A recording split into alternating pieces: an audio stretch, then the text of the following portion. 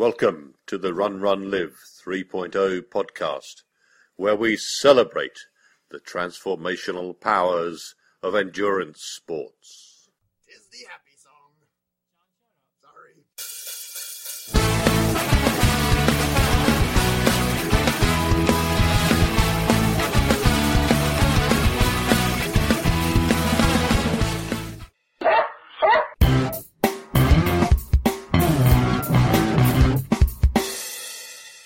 Hello and welcome to episode 3-267 of the Run Run Live podcast. Today I have some good stories to tell you. Our interview today is with Kevin Carr, who is off to run around the world. Yes, indeed, he is setting off on an 18,000-mile run. Why not? In section 1, we're going to talk about making progress. And in section 2, I'm going to give you my race report from the 24-hour Around the Lake Ultra Endurance Run that I ran a marathon at last Friday night. The short story is my legs didn't show up for some reason, and I had one of those races. It was a struggle. I'm not going to overanalyze, but I probably will. I'm just going to take it for what it is and see what I can learn from it. We have some rambling about this later, so stay tuned. Poor old Buddy, the Wonder Dog, is struggling in the heat. I took him out with the club on a slow 10K Sunday, and he just doesn't like running on the road in the heat on the leash. He's okay if he can be off leash or in the woods, but having to trot alongside me, it's just hard for him. He doesn't like it. And we humans, we're getting acclimated to it, and we don't notice it as much, whereas he's still wearing that black fur coat. And when I go to the office on these hot days, if I'm at home and not traveling, I'll leave the AC on for him in the house. So he's comfortable, but he really doesn't get a chance to acclimate. He's in the air conditioning. So we've got a bunch of big bunnies living in the yard now. The wet summer has helped them survive, I guess. I went out to my garden one night last week, and I had left the gate open a crack, and one of these big bunnies was inside the fence, inside the garden. And it was a bit dicey because I had Buddy with me, and I didn't want Buddy to see the rabbit inside the garden. I could just picture this comic chase ensuing where the rabbit had nowhere to escape, and they just tore up and destroyed all my vegetables. But that didn't happen. I managed to shoo the bunny back out through the gate before Buddy got wind of what I was up to, and they both took off into the woods. I didn't see Buddy again for a while, but eventually he came back. He was a bit sweaty and disheveled, crisis averted. He doesn't really stand a chance of catching a healthy adult rabbit, but he likes a good chase, as do we all. One time, a couple years back, there was a litter of baby rabbits in the yard, and he kept sneaking off to pick them up and bring them back. So picture the border collie slinking through the yard with a guilty look on his face carrying a baby rabbit. You get the picture. Before I forget, I wanted to thank Richard Bach, a listener from the UK, who read that Shelley poem for us in his BBC voice. I always thought that poem was a very powerful image. The God King, scourge of the land, and nothing left but a stone head in the desert waste. Very powerful imagery. And after making some attempt to go back to a weekly release schedule for the podcast, I realized that was just me trying to do too much again. So I think it's important to the relationship with your audience to have a predictable publishing schedule. I'm going to keep it at every other Friday. Part of this is that I'm working on other projects as well as training and work. I'm busy, as everyone else is. I'm starting up 2 other blogs and websites right now I've been working on over the last few weeks. And originally I had planned to have these blogs be anonymous. I worked really hard to keep my work life separate from my running life. And I didn't want them to be directly related to Run, Run, Live. But I came to a realization last week that that was just me being afraid for no reason. And I can't give you all the details because I'm still in the creation mode, the Genesis mode, but one of them is going to be a life motivation and balance theme, like what I've been doing with some of the sections here. And my goal here would be to help and enable people with some practical life advice for what it's worth. And the other one is simply going to be to flesh out my professional avatar and extend/expand that brand with some of the tools that I've learned from this exercise. So nothing earth-shattering, just some other projects I'm working on to extend stuff. And congrats to all the athletes, some of our friends who ran the Badwater 135 Ultra Marathon a couple weeks back. At least 2 of them we've interviewed here, including, of course, Dean Karnazes, and my favorite bodybuilder and yours, turned ultra athlete, Cheryl Zarkowski. And I noticed that many of the athletes, when I was looking at the pictures, were wearing those Hokas. It's crazy, but those big ugly moon boots are actually really comfy. They're neutral cushion shoes. More importantly, back to my garden. I got a couple of awesome zucchini. I have a killer cucumber harvest. I'm harvesting 3 different kinds of beans right now. I've got fresh rosemary, delectable basil, parsley, and cilantro. I've got a few small handfuls of berries. I've got 4 giant kale plants, but they're looking a bit tattered from the cabbage worms. I harvested romaine lettuce, spinach, and some vigorous arugula. The tomatoes, they're not so great. Not enough sun for them this year, and I seem to be sharing my cherry tomatoes with some small, hungry varmint. The hops showed promise, but the flowers didn't get as big as I thought they were going to. I'll wait a few more weeks till they get nice and sticky, and then I'll harvest them for one of my lucky home-brewing friends and trade for, perhaps, a few pints of honest brown ale. But I fear I have rambled more than enough. On with the show. Are you hungry?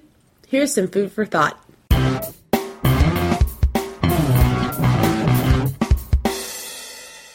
Progress, not perfection. How to stay motivated when things are going slowly.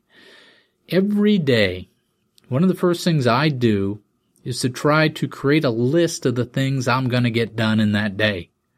Every day I get to scratch some completed task off my list, and that gives me great satisfaction. Some days I don't get anything done.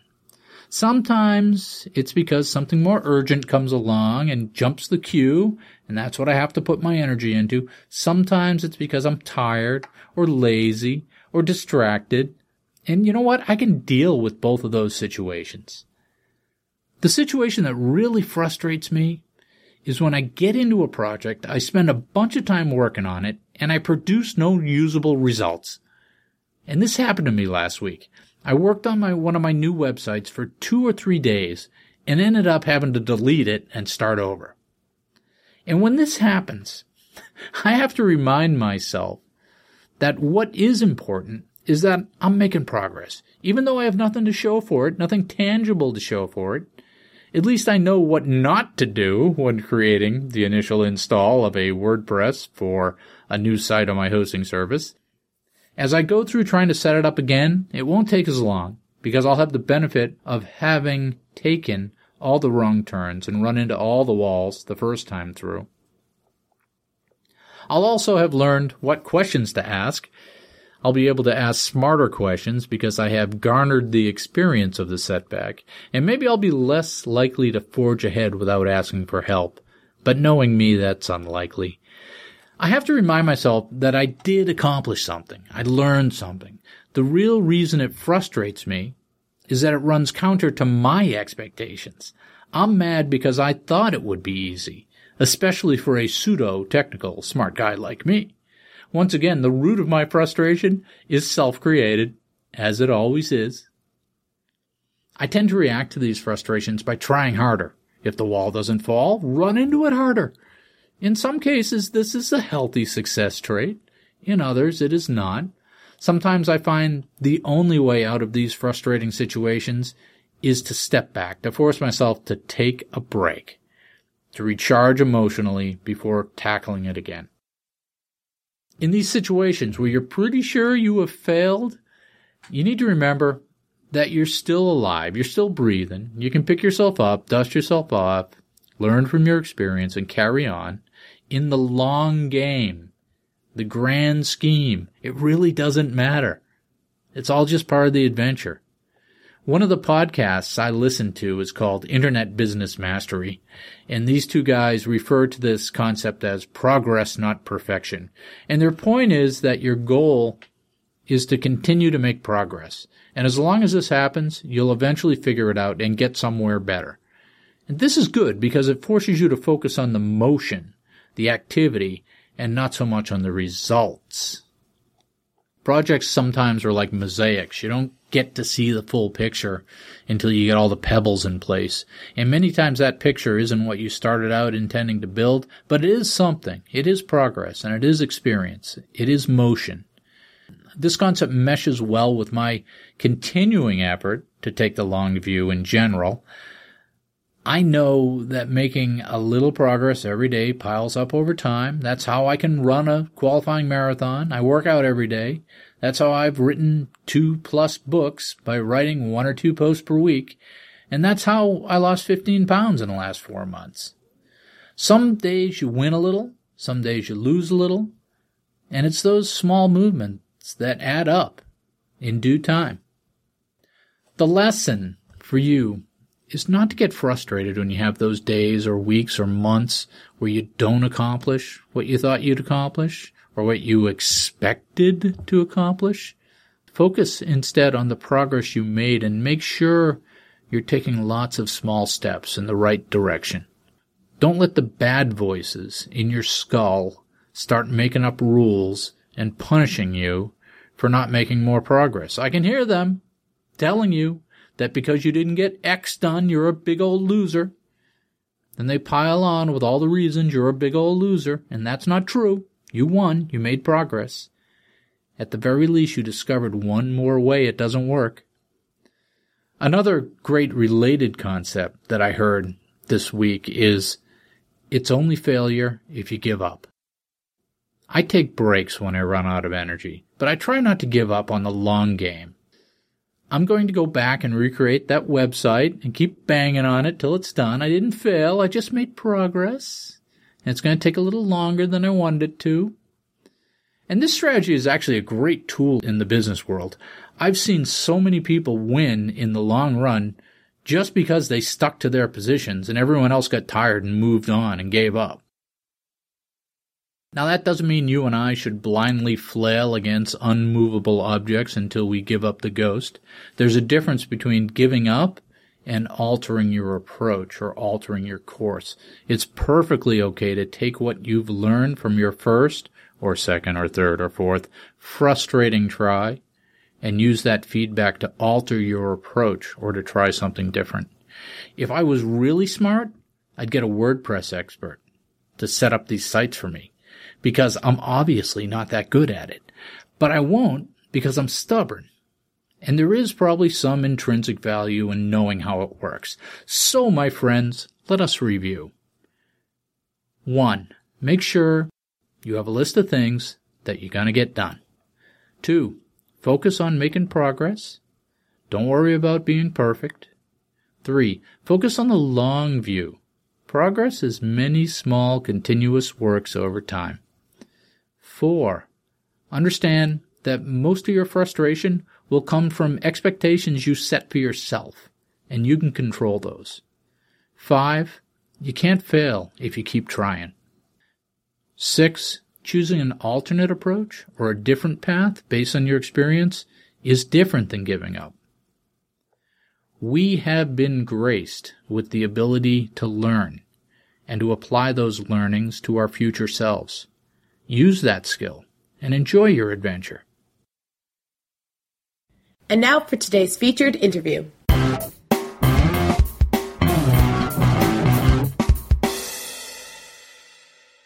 So I haven't done a whole lot of research, Kevin, but you seem like a wild man. I think that's a compliment. A little bit, yeah. Unusual, I'd say. I was looking at one of your websites there, and you were saying basically that Dean Karnazes is a lightweight, and you've done a ton more elevation and mileage than he has. Yeah, could be intelligent that way. That's just the run I did back in 2009, which was the 2 furthermost points of the UK, Land's End to John O'Groats. and that's 1,254 miles, which is approximately 46 marathons. But it was off-road over trails, so the mountains of England and the mountains of Scotland. Is the West Highland Way part of that? Yep, that was just one part of it. That's a 100-mile track, and that was one part of the run. Yeah, because I think that was actually yesterday. West Highland Way Ultra. The Ultra race, yeah. It would be the weekend just gone because it's the lightest day of the year, the longest, so it gives them more chance to do it in daylight. Midsummer's Eve, or whatever solstice. You call it. Yeah. And that sounds real pretty up there in Scotland. Yeah, it is. You get eaten alive by the midges, though. I don't know how you have them in America. I know they're bad in Canada. Yeah, it depends where you are. You get different fauna depending on where you are in the world. I guess the weather can be pretty random up there in Scotland as well. Yeah, you can get snow in June, and you can get a fantastic warm October, but you never know. It's usually, quite often it's just wet all the time. Yeah, exactly. It just rains all the time. But now you're going on a new adventure. Yep, in 5 weeks' time, I'm sailing off to try and get the record for the circumnavigation of the world on foot, which is 18,000 miles in a roughly continuous direction, and it has to stop in the same place. So how long is that going to take, you think, plus or minus? Because you can't really... Yeah, you can't be too accurate, but I want to do it in just under 19 months. All right, so that's is that an optimistic estimate or a pessimistic, or is that your middle? I'd say it's fairly optimistic. It's not outlandishly optimistic. It doesn't give very little time for slowing down for any injuries or illness, so which is bound to happen at some point. So what's the route? We've got Europe, crossing Asia, across India. Where are you coming through Europe? Europe is France, Belgium, Germany, Denmark, Sweden, Finland, into Russia, across to Kazakhstan. Yeah. Then flying over the war zones of Afghanistan and Pakistan and pretty much areas where it's just not safe to go through. And then continuing east across India. Yep. So from Goa to Chennai. Then down to Perth and across all of Australia, keeping to the southern coast, the most temperate part. And the timing of the run's been aimed to hit Australia in winter because it's some of the most remote bits I'll be in where I need to. I think it's the only time it can be done without a support crew is winter in Australia. Australia's winter. Yeah, in Australia's winter, I have to hit it then. I think any of the season's too warm for water needs without a support crew. And I always get Australia upside down because I'm on the other side of the planet. But you're saying you're going to run the not the part close to China, but the other part. Yeah. Across the continent from Sydney and all the populous places. Across to the other side, but hugging the coastline, where there's a few towns every now and then. Yeah, that's a big continent. Yeah.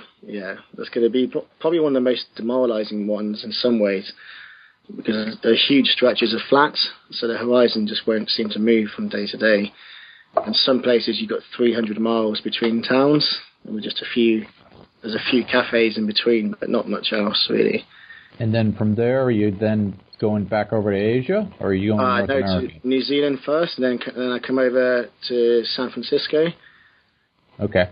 So you're skipping China and the Far East. Yeah, I'm doing Southeast Asia with India.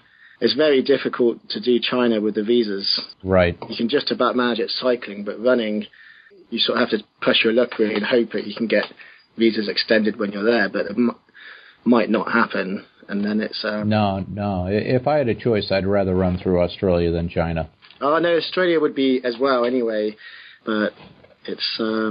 it's very difficult, sort of politically, to run through China for that to be there that long. And so then you're going to run across the states from the west coast, or you're going to go south or north, or north first, so up to Washington, up to Calgary, across to Winnipeg, then come back into the States again. So Chicago, New York, and Boston that way. Sure.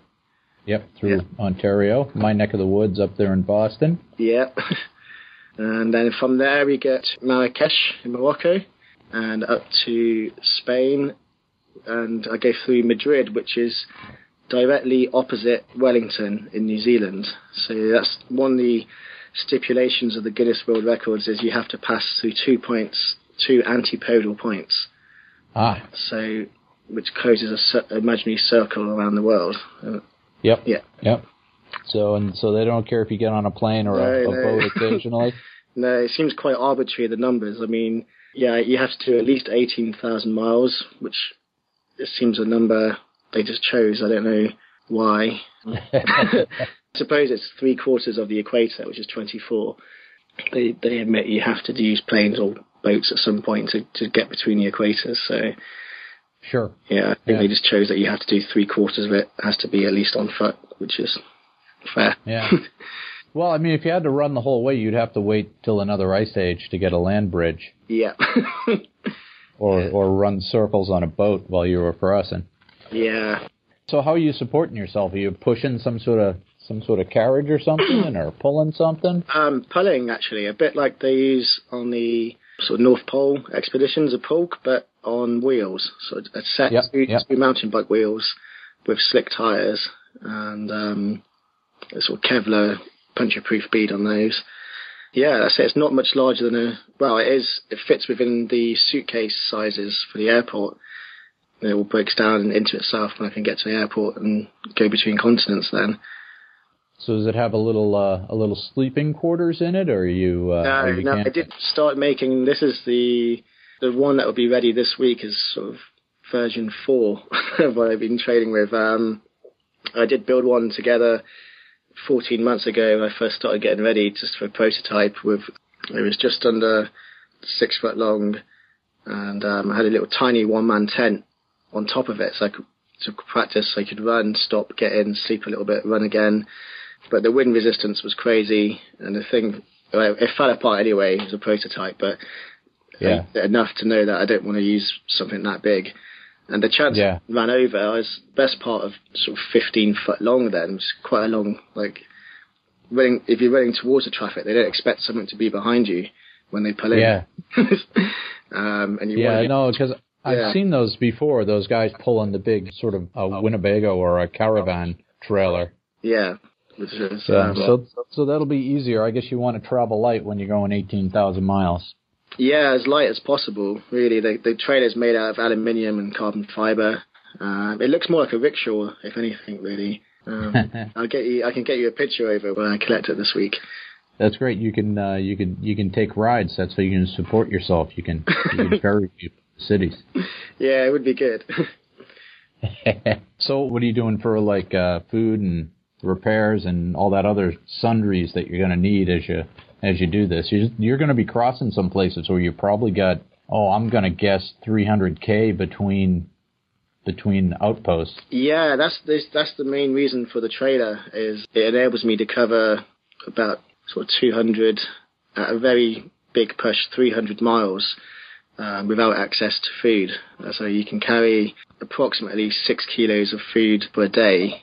So get up to, I mean, it's going to be heavy, but it's going to get 6 kilos lighter every day. So and the water is very important. You can go without food, but you can't go without water.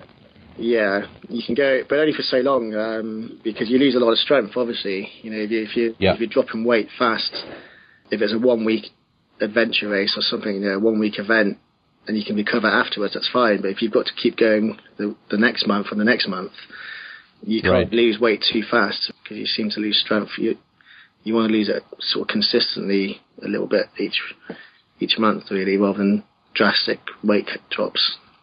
So have you found some calorie dense, good calorie per weight ratio stuff to trot around with you? Butter and chocolate are pretty much the best ways to get a lot of calories in and don't spoil too bad. And then obviously, if you cook up some pasta or rice, but you can melt pretty much half a packet of butter into that, and you add 2,000 calories on top of the 1,000 that you might have put in with the rice. And then obviously you need some flavour so you can eat it. But high fat really. So I'd need about 8,000 calories a day on average to do it. Right, because your body can't burn glycogen for that kind of time on your feet. There's just no way. No, you got to burn fat. So you got to train your body to not only burn fat as its first choice, but to also process it the night before so you could burn it the next day. Yeah, you want to be pretty much in the fat burning state all the time. But I mean, the trailer, I can't run fast anyway with the trailer, so you are in a very steady pace, which would be sort of 60% of your energy would be coming from fat burning anyway, even if you hadn't changed your diet. And if you go to a high fat diet, you're looking at sort of 80% plus of calories can quite easily come from body fat, and the fat that you're ingesting as well, the mixture of the two.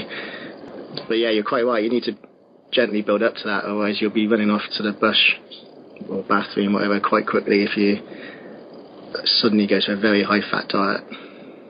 Yeah, so you sound like an experienced ultra runner, so you've probably been training your body for this. What have you been doing to get ready?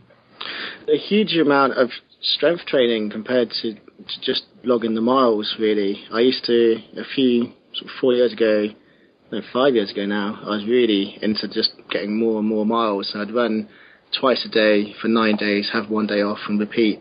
And that was averaging sort of 2.5, 3 hours a day. And got to some very big mileage. And I then contacted William Sitchell, who is based in the Orkney Islands in Scotland, and he's one of the best ultra runners in the UK. Well, one of the best in the world actually for like real big sort of 48 hours or 1,000-mile distances. Spoke to him about training, and my training went from actual running went from 2.5, 3 hours a day to about 4.5 to 5 hours a week. But running with weighted vests built up to running with sort of 20% of your weight on a vest, and it just builds incredible strength in the muscles. And when you take that weight vest off, they just don't get tired really. But you have to match that with a lot of sort of deadlifts and squats and single leg squats, and literally sort of double the strength of your leg muscles, so they don't fatigue under running, the stress of running. It just comes down to how fatigued you get sort of mentally and fuel-wise. If you can keep eating enough, then you can keep moving. Right. So I guess part of that is you're saying, I know I'm going to burn muscle over a distance event like this. I'm going to lose, probably 20% of your body weight. You're going to be pretty decimated at the end. And so you're saying if you can build it up ahead of time, it gives you a better chance of making it through. Definitely, yeah. I don't see how I can't lose at least 3 stone on this event. It's going to be very hard to, no matter how much you eat, you're just burning calories. Even when you're asleep, your metabolism's higher from that day's exertion and then repairing the damage and stuff. See, that's when you're at a temperate environment. When I'd be passing through Canada in the winter, and calories then might need to be sort of 10 to 12,000 a day. It's just not going to be possible to do that every day. Yeah, you just can't get enough calories in. So essentially you're kind of you're playing chicken with your body to hope you can get to the end before it burns itself up. Yeah, I suppose it's a double-edged sword. If you go faster or further each day, the event is shorter in time theoretically. But if you go too fast each day, you're obviously increasing the amount of calories you need to fuel that effort, and there has to be a balancing point, that'll be what's hard to find out really. Could be months you're feeling fine, and all of a sudden you see you're dropping weight fast, and you're like, oh, I need to back off the pace here or do something different. And that will happen, I suppose, really once you're into a routine of actually months on the road of going that long. It's easy to sort of make numbers on paper and do the maths and I need to eat this much and this many miles a day, I'll be fine. But it's a sort of experiment of one really. When you actually get going, that's when you'll need to make adjustments on the go, I think. Yeah, and what I've read or heard is that it's good to be very consistent and not to make the mistake of you wake up one day, you feel good, so you throw in an extra 20 miles. Yeah, I think that's... Because that'll come back around to bite you. Yeah, and it might be a week later when it bites you. You just suddenly feel worn right. out. Oh, what happened? I've been doing great. Yeah. So consistency, exactly. Even down to I don't really want to have days off as such. I prefer to have once a week an easier day, but still doing a decent amount of miles, but just adding in a lot more stretching and sort of ancillary strength work those days, like working on strengthening to prevent injuries, really. Right. Yeah, so you got to make it to the starting line. So you're kind of stepping up here from what you have been doing. What's driving you to go from, sort of a normal ultra-marathon mountain running guy to doing this?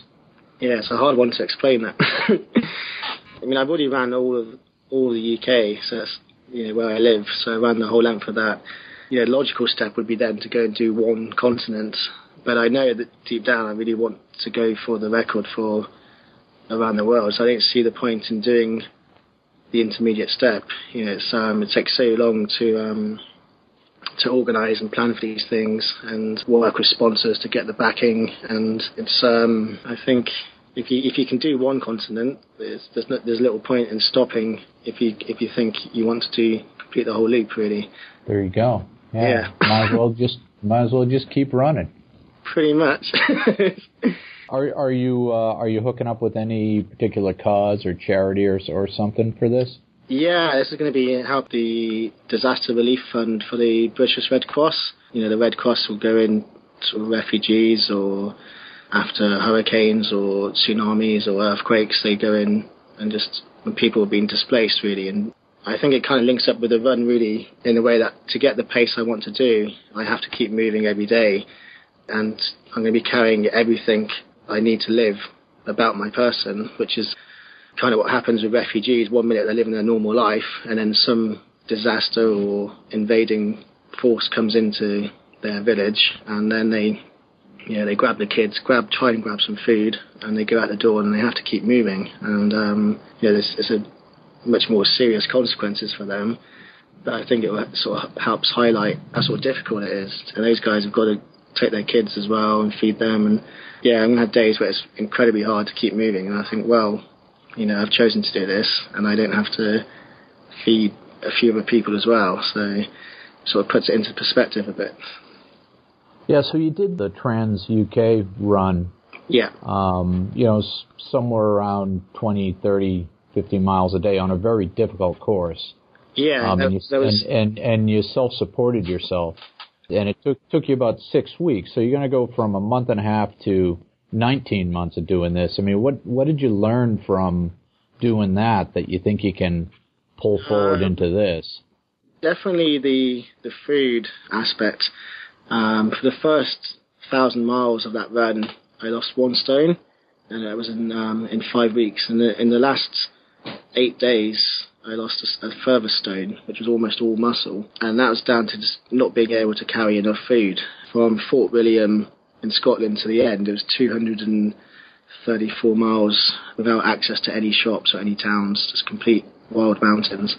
When you're that close to the finish, you can afford to lose some weight, but that was actually a horrendous experience, losing that much weight that fast.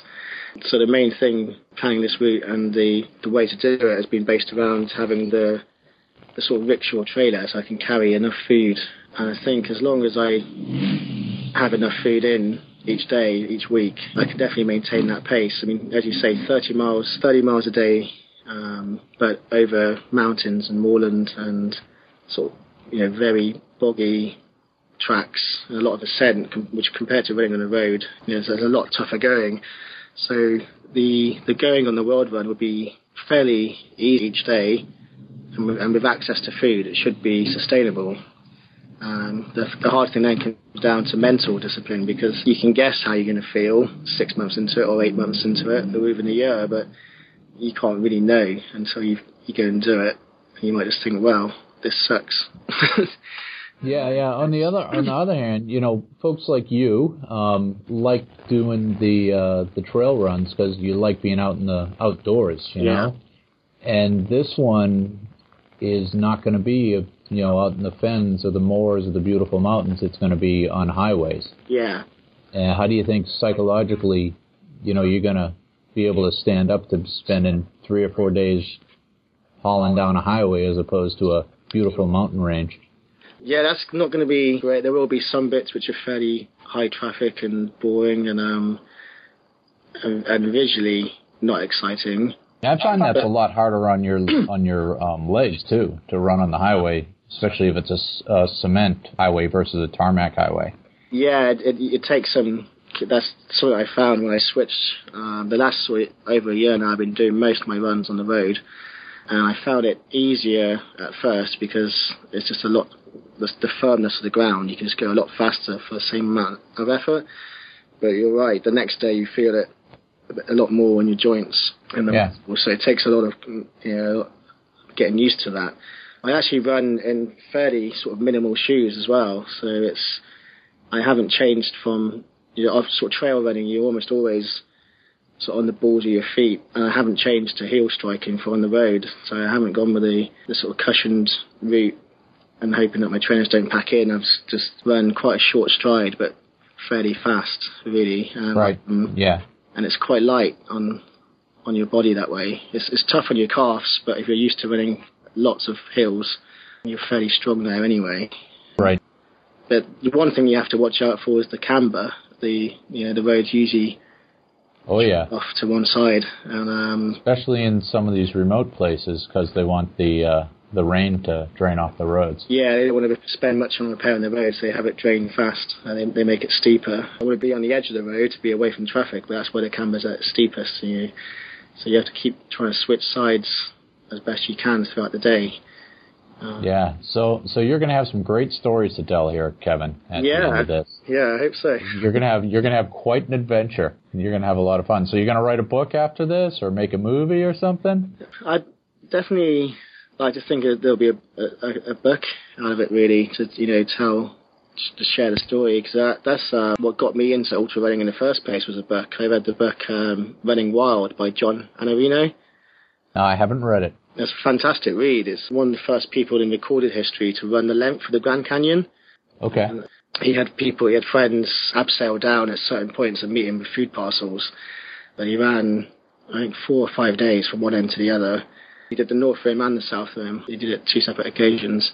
Yeah, I read that book and I was like, oh, I wonder if I can do that. And I started pushing my runs a lot further. And then you mentioned Karnazes earlier. I read his book and that really pushed me. I was like, yeah, this is it's a really well-written story, and it's quite an odd thing that it's quite hard to meet other people that do the same sort of thing. So it's good if you can share the story, really, and if someone can read that and think they might get into it, then that's a pretty good thing. Okay, so I'm going to have to move to the exit now, but anything you want to leave folks with? I can't think of anything off my head, Chris, right now. Yeah, you're too worried about having to run for 19 months. Yeah.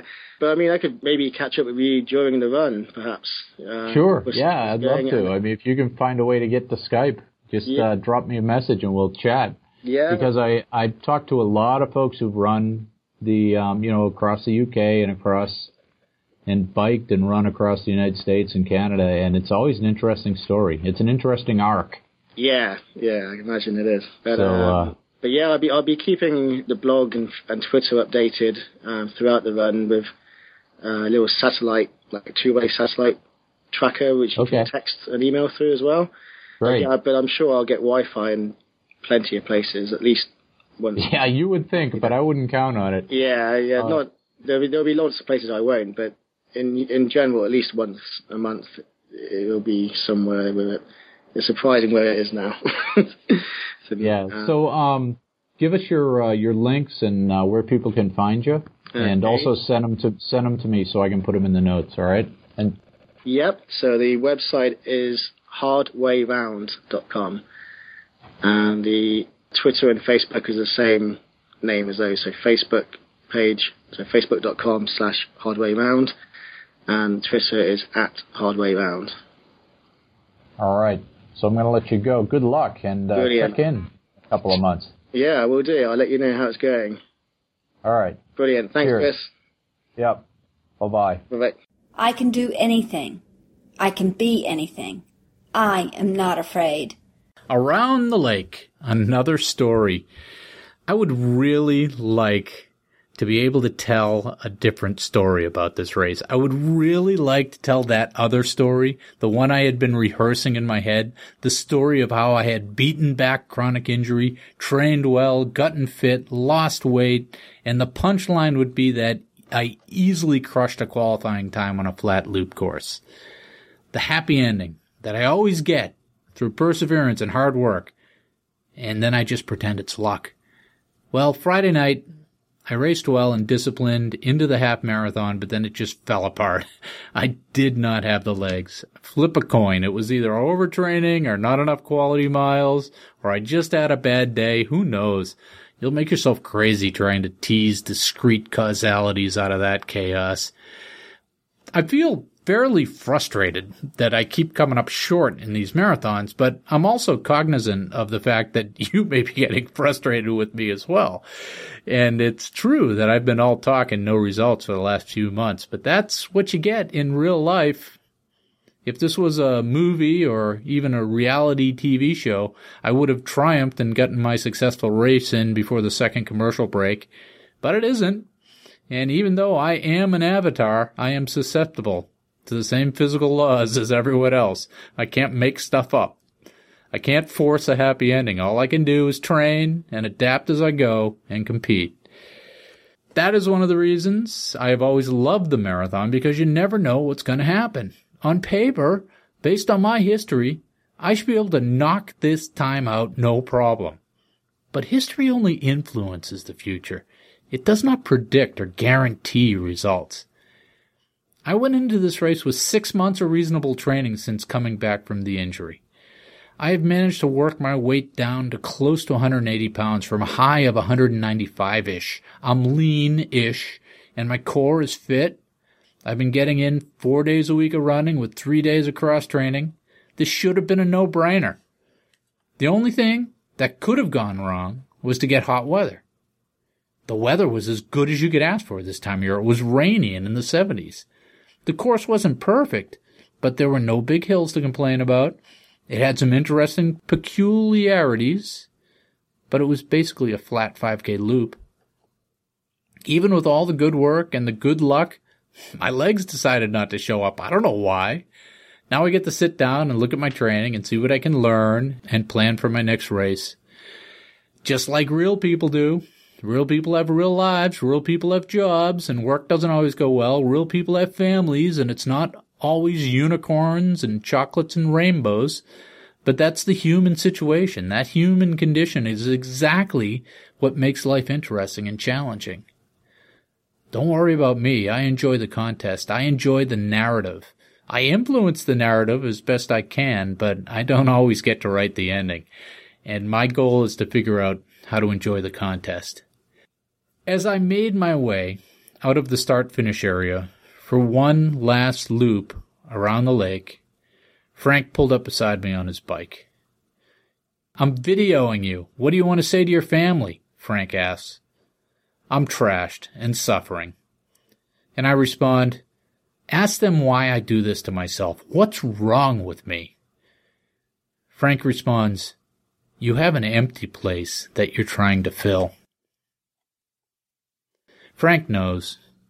Frank retired from running after Boston, but we've spent many the long hours on the road together over the years, filling that emptiness. I came in 37th out of 89 runners in the marathon with a time of 3:55:06. The course was interesting. It was a 3.2-ish, 3.1-ish loop in a city, part of the Boston exurbia around a lake. They had the short out-and-back loop to start to get the math to work right, and then it was a straightforward 8 loops to the marathon. The race was never really intended to be a certified marathon course. It has been a 24-hour and 12-hour endurance event for a number of years, and the organizers tacked a certified marathon course onto it. In the old days, when you could qualify for Boston with an October marathon, no one would want to run a marathon in July. Times are different. People in races adapt. The race started on Friday night at 7 o'clock. The ultra folks would be out there until 7 o'clock the following morning or 7 o'clock the following night. The winners would run 115 miles and 70 miles respectively, but we puny marathoners hoped to get off the course long before then. I'd never raced a night marathon before, or a Friday marathon either. I had to decide how to best taper for it and how to fuel appropriately. I struggled with just when and what to do and what and how much to eat and when. I was jacked up all day in my office at work with that excited dread that fills you in the hours before an endurance event. I got there early and did my pre-race ministrations. About an hour before the gun, it started to rain. And rain was good, considering the alternative, which was hot. The previous Friday, I had done my last training run on the rail trail at 7 p.m. to mimic race conditions, and it had been 91 degrees and Africa humid. Rain in mid-70s was much preferable.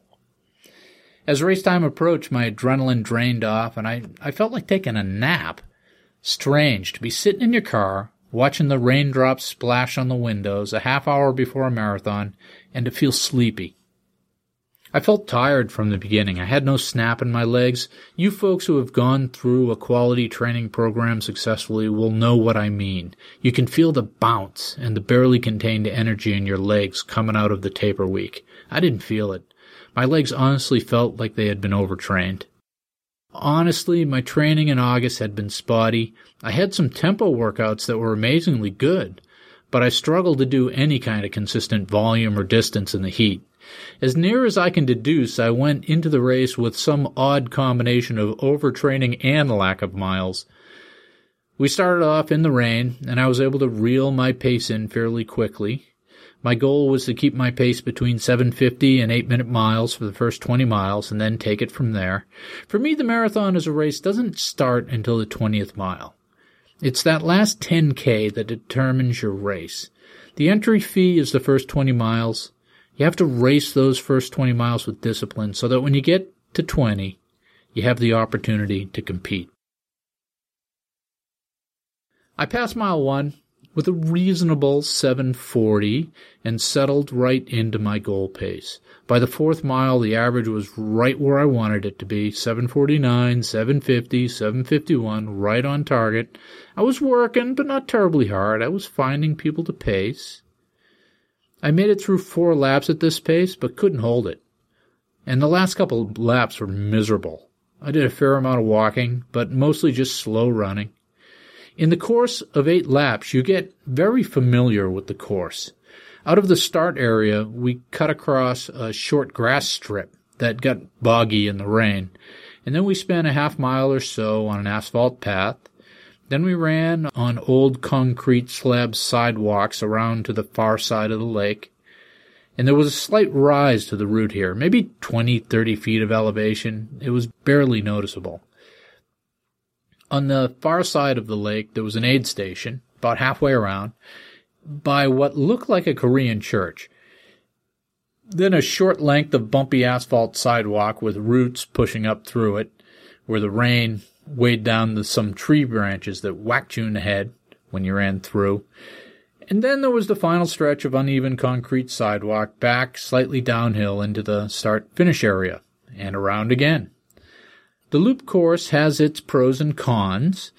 On the good side, you know exactly what to expect, and you could access your stuff every 3 miles.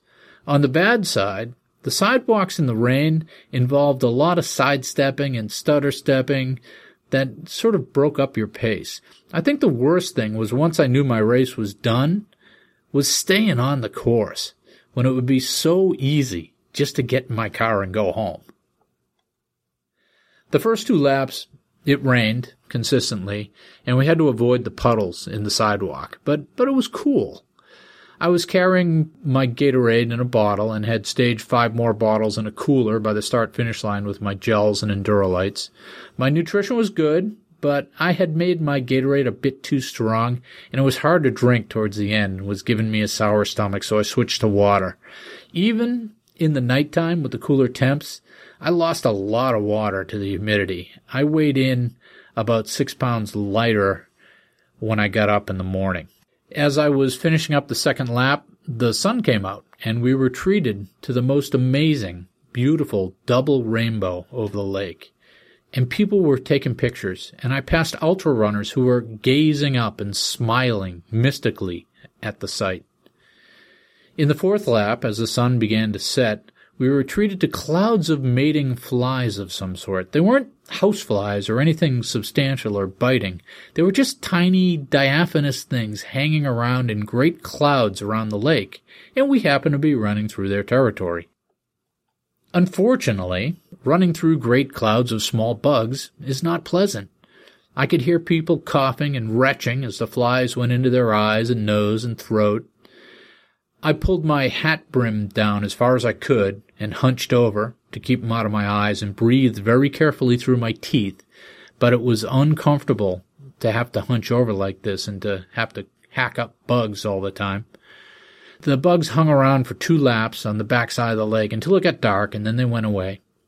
Frank showed up with 2 laps to go, and by then I was already cooked, and I was just trying to finish. He cycled around and got me some water and took some pictures, but I wasn't all that entertaining at that point. He asked me what my strategy was, and I told him the truth, that I was counting steps. I had my Goon Squad singlet on, the white one, and we saw some other Goon Squad runners out there. Mamacita passed me in the 7th lap, but then she had some stomach issues, and I think I repassed her in the last lap. Yeti was pacing someone walking, and his wife, Chopsticks, said hi to us when we came through the exchange area. And, of course, Frank's name is Bones, and my goon name is Mad Dog. After I had slowed and was walking at points, I just found the structure of counting to be comfortable. I would try not to walk more than 30 steps or 60 steps. And when I started running, I would count my steps to distract my mind. Sometimes I'd count out loud. Sometimes it wouldn't even make sense. I'd count like 28, 29, 100. The numbers weren't important. It was a mental trick to keep the cadence going. And there were a lot of people running the marathon like me, trying to qualify. The winners passed me at least twice. The time I'm shooting for currently correlates with the woman's time for 20-year-olds, and I was pacing some of them at points, but mostly I was on my own lonely journey, loops in the dark. I did notice some dropouts late in the race as I overtook some young women who had passed me earlier, and checking the results, 26 people walked off the marathon course, and that's a big number if you consider only 89 finished. There was one strange moment for me on the last lap, I remember, where I was passed by a guy wearing nothing but a light blue Speedo. And I guess it's comfortable in the summertime, but it seemed a little incongruous there in the suburbs, on the sidewalk, in the dark, to be passed by a guy wearing nothing but a Speedo. It looked like a bikini. Looking at the results, like I said, 26 marathoners DNF'd after starting the race. And that's the problem with the loop course. It's too easy to quit. There were people walking the marathon because the course was open for 24 hours, so you could take as long as you wanted. And then there were the ultra runners on the course, and many of them were walking or they were walk running, and you were constantly passing walkers or walk runners, and it made for an interesting dynamic on the sidewalk. The uneven surfaces were tough in the dark. I had my Hokas on, and they were great for keeping my feet dry in the puddles, but they were also quite slippery on the wet asphalt, and it got a bit dicey in the dark when my legs were trashed, having to navigate a puddle or a curb or a fire hydrant or a wavering pedestrian. I ended up with no blisters and no chafing. Even with the wet conditions, I was fine. I figured I had to finish, and I just kept counting steps. I just kept running. As I counted my footsteps to the end of the 8th and final loop, I knew exactly where the finish was. I tried to pick up the pace and finish strong, and I got those shooting cramps through my calves. You know the ones I'm talking about. After getting my medal, I had to lay down with my feet up on a cooler at the finish, lay down on the ground, and the world was spinning, and I was nauseous and out of sorts, and I felt really beat up. It felt like the finish of one of those first marathons where I didn't know what I was doing, and I just dumbly fought the course to the bitter end. I would not go as far to say that this was a fun course or a fun race for me. It was fairly ugly. The logistics were easy, but my race was ugly. I got a shirt and another medal and another story to tell. That's not the story I was expecting or the story I wanted to tell, but it's the real story. And now I have another pretty good story. It's a true story about the time I ran a marathon on a 5K loop in the rain around a lake at night. And I think it's better than the 100 other stories that I could tell about me sitting on the couch watching a baseball game, eating goldfish, and drinking soda pop.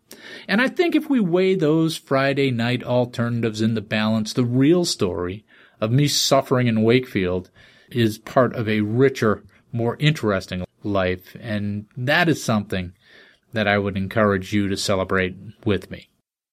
The woods are lovely, dark, and deep, but I have promises to keep, and miles to go before I sleep, and miles to go before I sleep.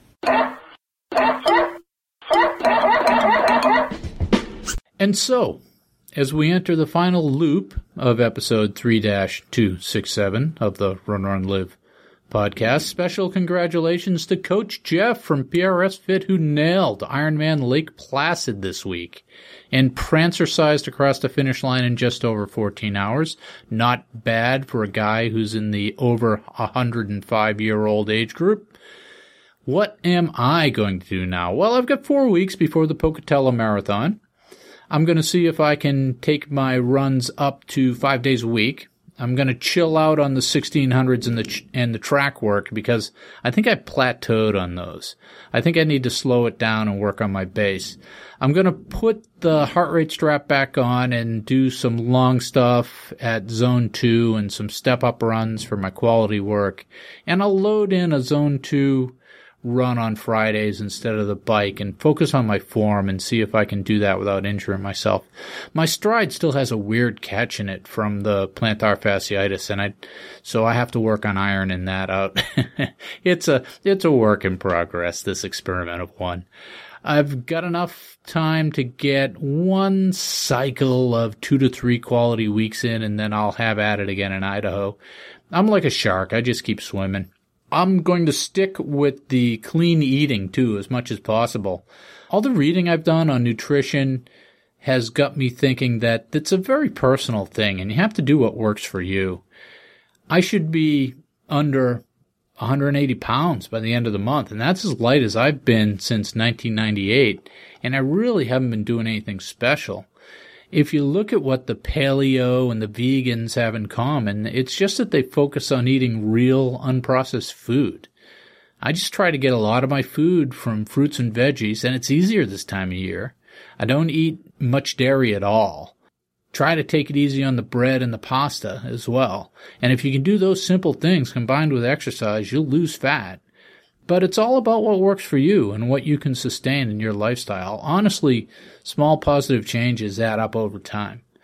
And over the next month, I'm going to try to log my food on MyFitnessPal. And I want you folks to go there and friend me if you can. Give me motivation. Hold me accountable. And I'm also going to start trying to log my workouts.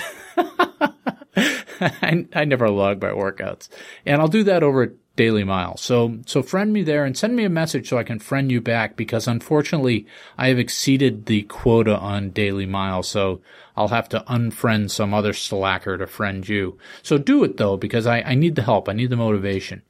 I signed up for the Erie Marathon on Presque Island in Pennsylvania on September 15th. This is good because it's drivable. I can drive out there and camp, and I kind of sort of go by my daughter's college in Rochester, New York on the way, so I can stop in and see her, maybe bring her some stuff. And so I have a race every Sunday in September, and it's going to be pure survival mode. It all starts with Pocatello on the 31st of August, and then the Lake Winnipesaukee Relay on the 8th, Erie on the 15th, the Littleton 5K on the 22nd, and the Harvard 10-miler on the 29th. And those last two races are the next 2 races in the Neshoba Valley Grand Prix series that I'm trying to do all the races in. So now, as luck would have it, when I read this, it just sounds so insane. Now, as luck would have it, I have a conference in Denver the same weekend as the Rock and Roll Marathon. So that seems like a good match for October. And I have tentatively booked a trip to the Fort Myers Marathon to hang out with Zen Runner on November 10th. And it just so happens that that's the week of my birthday. So I'll bring my bride and make it into a mini vacation in Florida. And I'm sure things will get dicey for me as we roll into the winter months and the marathon pickings get lean, but I haven't changed my goals, and I'm running my way off and on to the 2014 Boston Marathon come hell or high water. And I know I'm cracked, and I'll see you out there.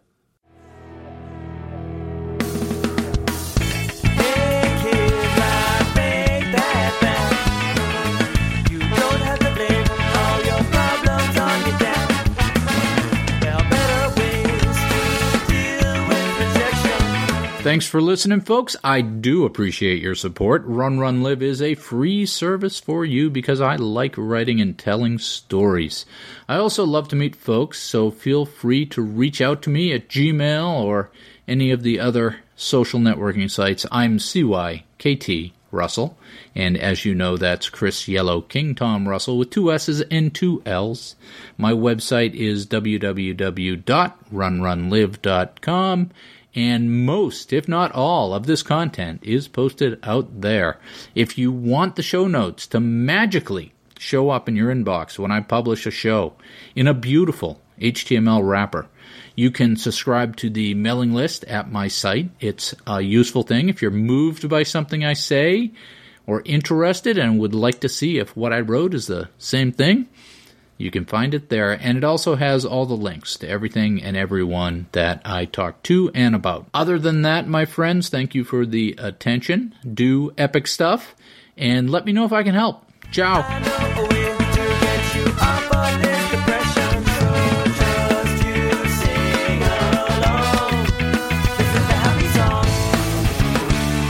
Hooray for everything!